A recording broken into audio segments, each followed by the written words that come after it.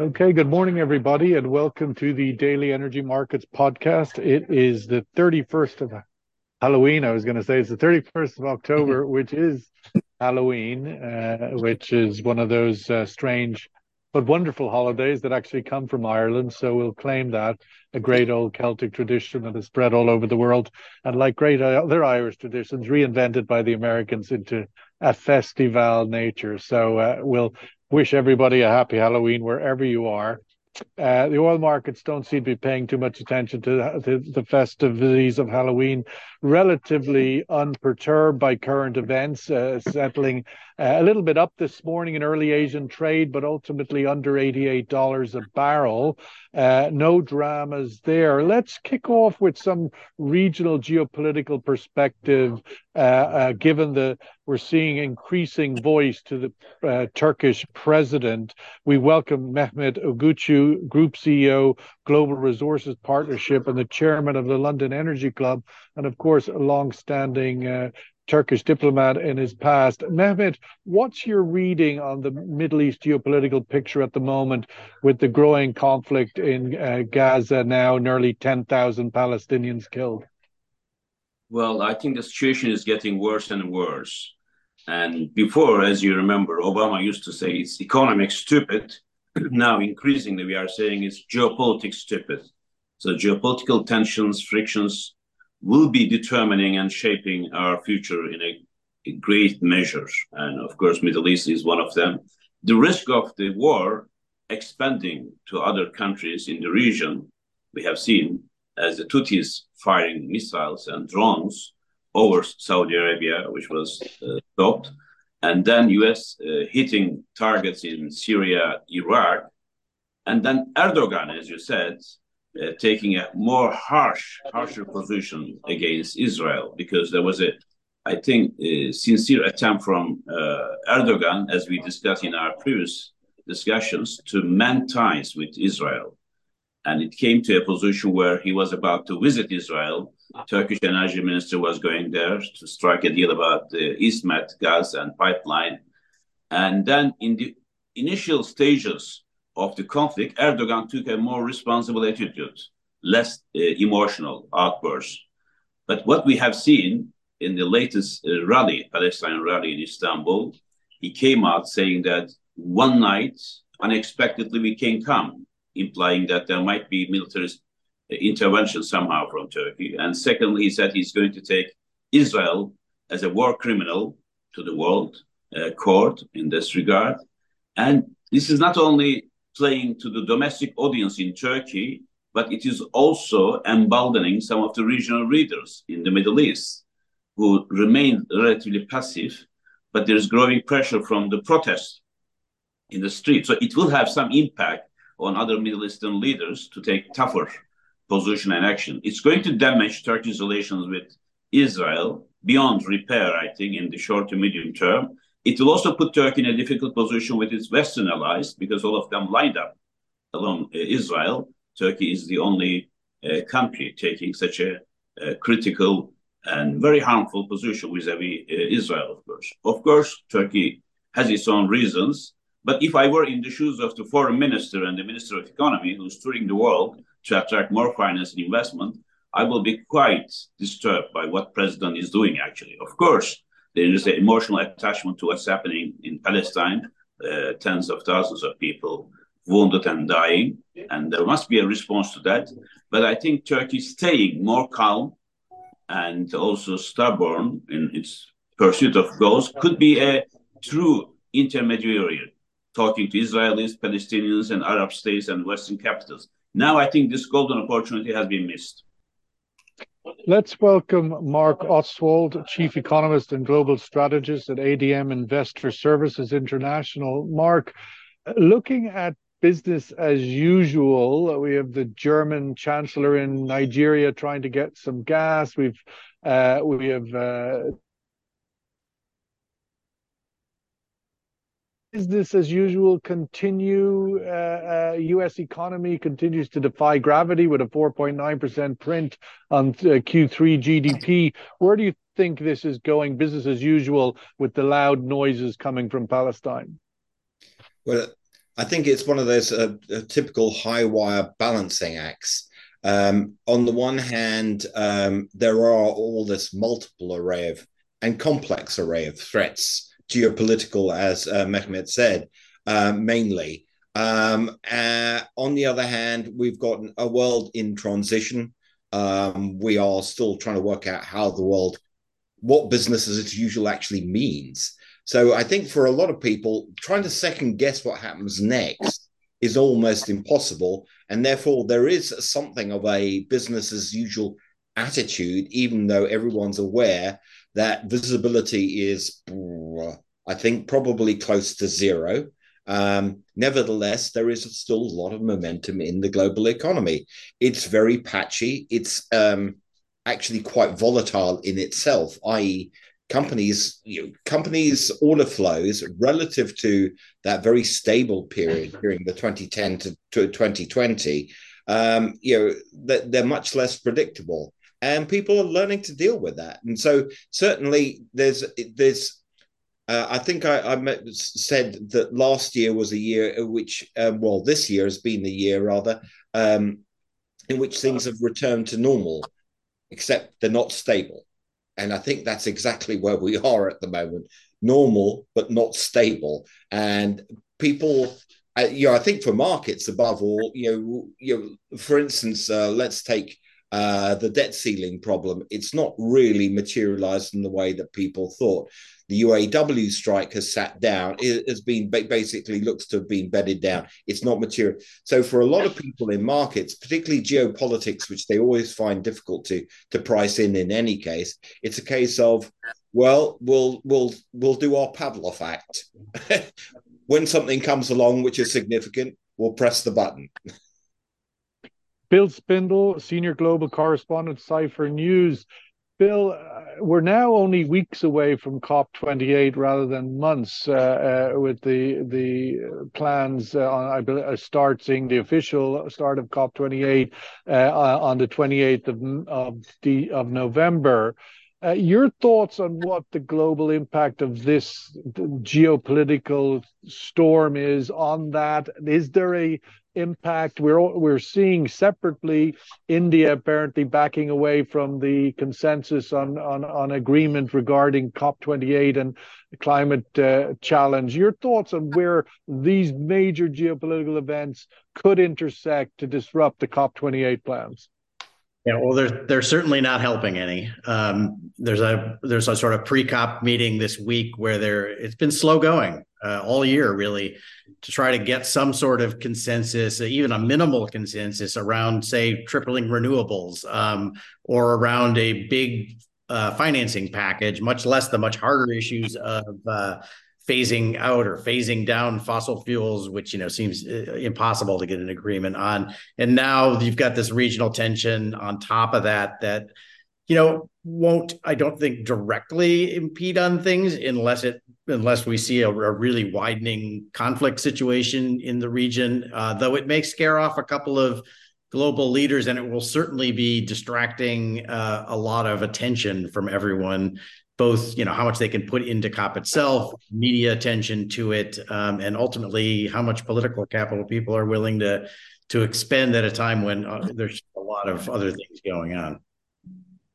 Mehmet, the oil markets are surprisingly sober at this time, given the geopolitical dramas, moving in a very tight band, high 80s to low 90s, give or take a few dollars. Where do you think China is on all of this? We're seeing data coming out of China today, sees that factory activity returns to contraction last month. The Chinese geopolitical position on the Middle East, do you think they're concerned getting involved? Where do you see China, oil, and the Middle East geopolitics coming into the one Venn diagram? Well, I just saw a report from the World Bank saying that oil prices might go up to $150 per barrel. And worst case scenario, yeah. Yes, in the worst case scenario. And I think, as we know, Chinese diplomacy is very prudent. Even on issues which are very dear to their hearts, they try to follow a more restrained and sober position. Middle East and the Gulf is critical areas, one of the critical areas for Chinese. As you know, they get most of their oil from Iran, Iraq, and Saudi Arabia.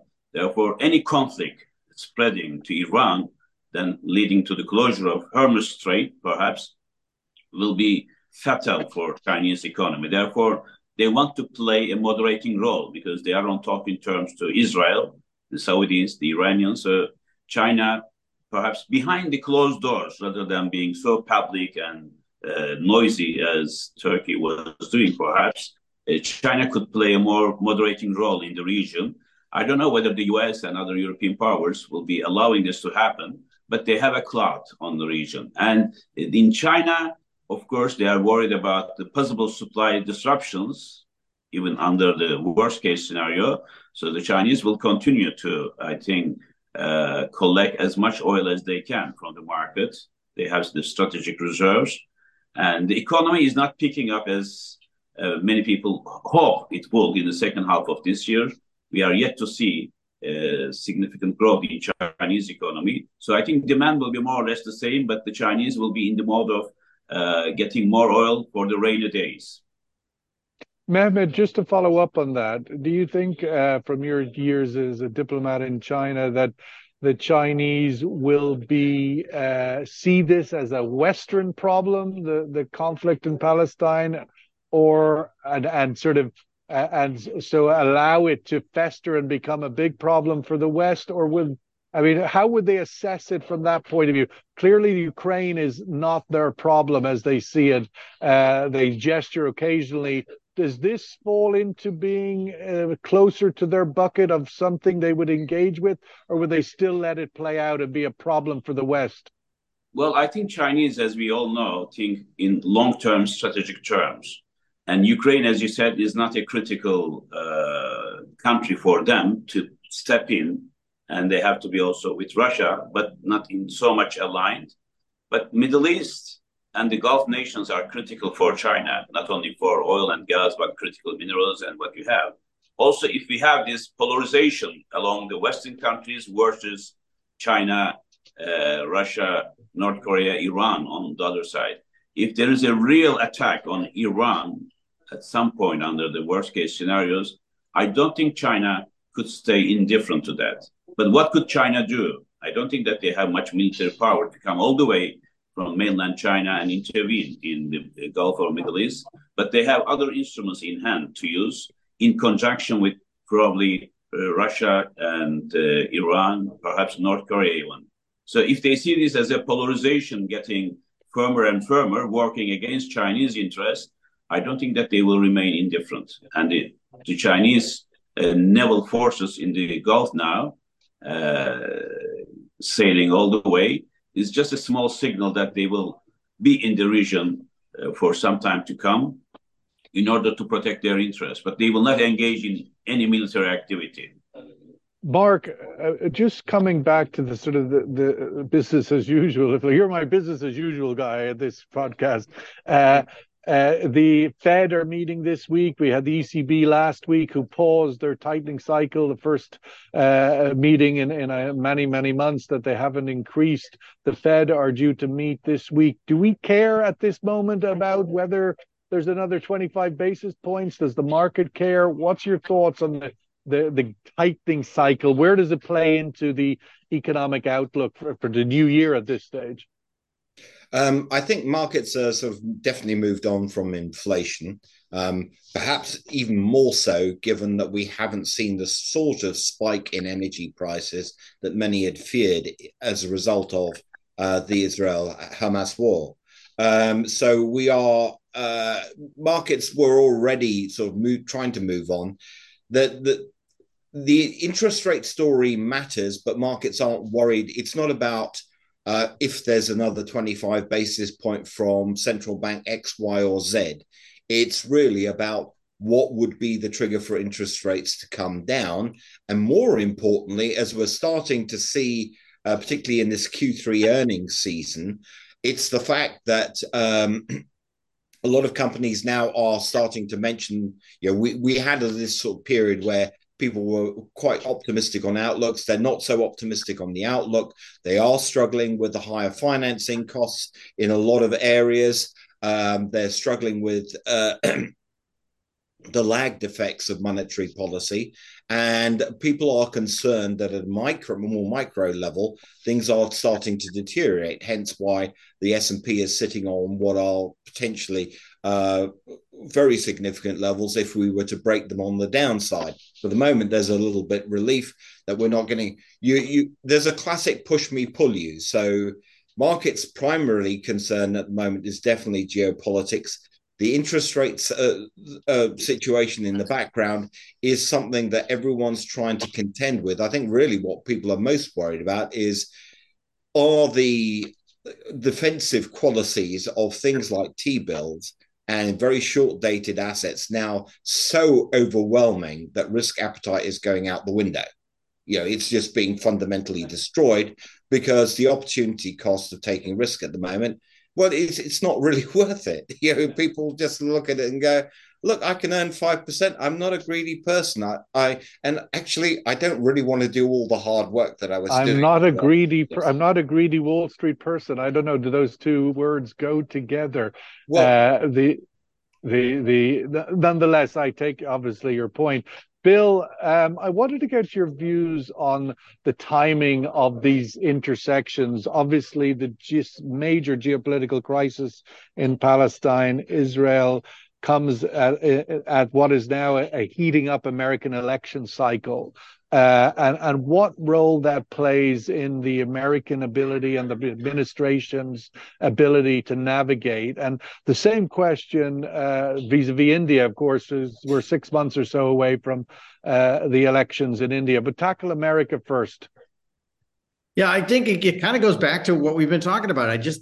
There's really a sense of uncertainty because there's really unstable situations that simply can't really be sustained, but nobody quite knows which way they're going to break, right? You've got the war in Gaza and Israel. It's clearly going to get worse before it gets better or even worse than that. You've got the interest rate situation, which, long rates, the 10-year, the longer rates have really bumped up a bit. And I think there's a sense that they won't stay at that. Either they're going to fall or they're going to drag the economy down. And so that's a kind of unsustainable situation. And then the politics, I think, is a similar thing where you've finally got a speaker in the House. You finally got something resembling normal governance going on. But again, it's not really clear that that's really a sustainable situation either. Are they going to get through this government shutdown period over the next couple of weeks? Can the Republicans keep things together? I don't think anyone thinks the current situation is sustainable in any way, but nobody's quite sure. Is it going to get better and sort of stabilize as we get into the election year, or is it really going to just continue to deteriorate? Are we going to see a government shutdown? Are the Republicans going to fall apart yet again in the House? I think nobody quite knows which way any of these things are headed yet. And Narendra Modi, with his outlook, does he have a clear run to re-election? He does. I mean, I'm just wondering how much we've seen Erdogan put his head above the parapet. Of course, he's just got re-elected. He's got a 5-year runway in front of him. Not a lot to worry about. Biden doesn't, obviously running out of runway, and Modi has little runway left going into the election, but one would think has a clear re-election win in his sights. There's, in a world of deep uncertainty, I think it's perhaps not certain, but it's highly, highly likely that Modi's going to do well in the BJP, and it's really a game of expectations there. Do they, completely dominate like they did the last time around, or do we start to see some cracks in Modi's performance, or perhaps the underlying sort of performance of the BJP in relation to how well the prime minister himself does, which has kind of been the question in the past. He's always done very well, whereas you could sometimes see cracks emerging in sort of BJP dominance, which kind of leads to some speculation about what happens down the road when perhaps that prime minister steps down. But no, in an uncertain world, I think we can be fairly sure that the BJP and Prime Minister Modi are going to do quite well in the next election. But we'll have to wait and see to be sure. Let's go to the survey question, which sort of picks up on this World Bank report overnight, which is certainly worth reading, and obviously it has much more in it than the drama of the headline, which is worst case scenario, oil could hit $150 a barrel. The question, I suppose, is will the World Bank's worst case scenario transpire with oil hitting $150 a barrel? That is the question. Yes or no? And the Mehmet, of course, there is the other conflict, and there is the geopolitics of Ukraine, but also where are we at with all things in the Black Sea, and the recent developments there with vis-a-vis the troubles in Azerbaijan and Armenia, and gas flowing out of the Central Asia. Where does all of that intersect, and the outlook for that neighborhood, which is also in a completely separate corridor and geopolitical framework, also a risk zone? Well, one benefit for Russia of the conflict between Israel and Hamas was that attention has been diverted now from the Black Sea to the Middle East. But of course, the conflict is going on there, and I think it will be for long term to sit clearly what's going to emerge there.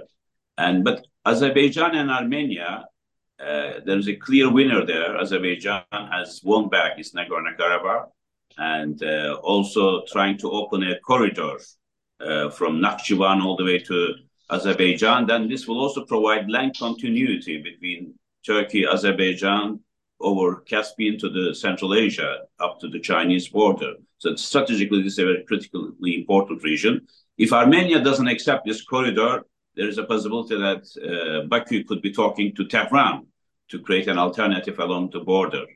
But I think here I want to mention two other important things. One is that the strategic choke points, like Suez, Hormuz, Malacca. Of course, there's a risk, especially to the two in the Middle East. And if there's any disruption there, of course, the world oil markets will be worse than perhaps what World Bank is predicting. And you remember what Biden was trying to do, as well as through the trilateral cooperation between Saudi Arabia, US, and Israel, to increase the production of oil as much as possible. Huge pressure on the OPEC countries. It didn't work. But now with this crisis, also with strategic choke points under threat, I think the US objective will be unattainable before the election that's coming up. So therefore, on the one hand, economic situation in the world is not doing well. Then geopolitical risks, interest rates, and inflation all together, when you put it, it's not a bright picture for the world and for the oil and gas markets as well. Well, certainly the neighborhood has been through a lot of traumas in the past, and none of those choke points have, except for obviously the political decisions of the 70s, but every other conflict, Iran-Iraq war, Kuwait invasion, you name it, the Straits of Hormuz has remained flowing and open. Mark, I wanted to get your thoughts on the other side of this sort of geopolitical story of Europe. And I know Poland is a country that you have a home in, that you're close to, and get your sense of the election results there. Contrasted, it seemed, from the results in Slovakia, where it seems a pro-Putin government won the election, but in the case of Poland, the other direction. How do you interpret the dynamics there, and what the ramifications are as a result of those results on the outlook for Europe and its position on the war in Ukraine?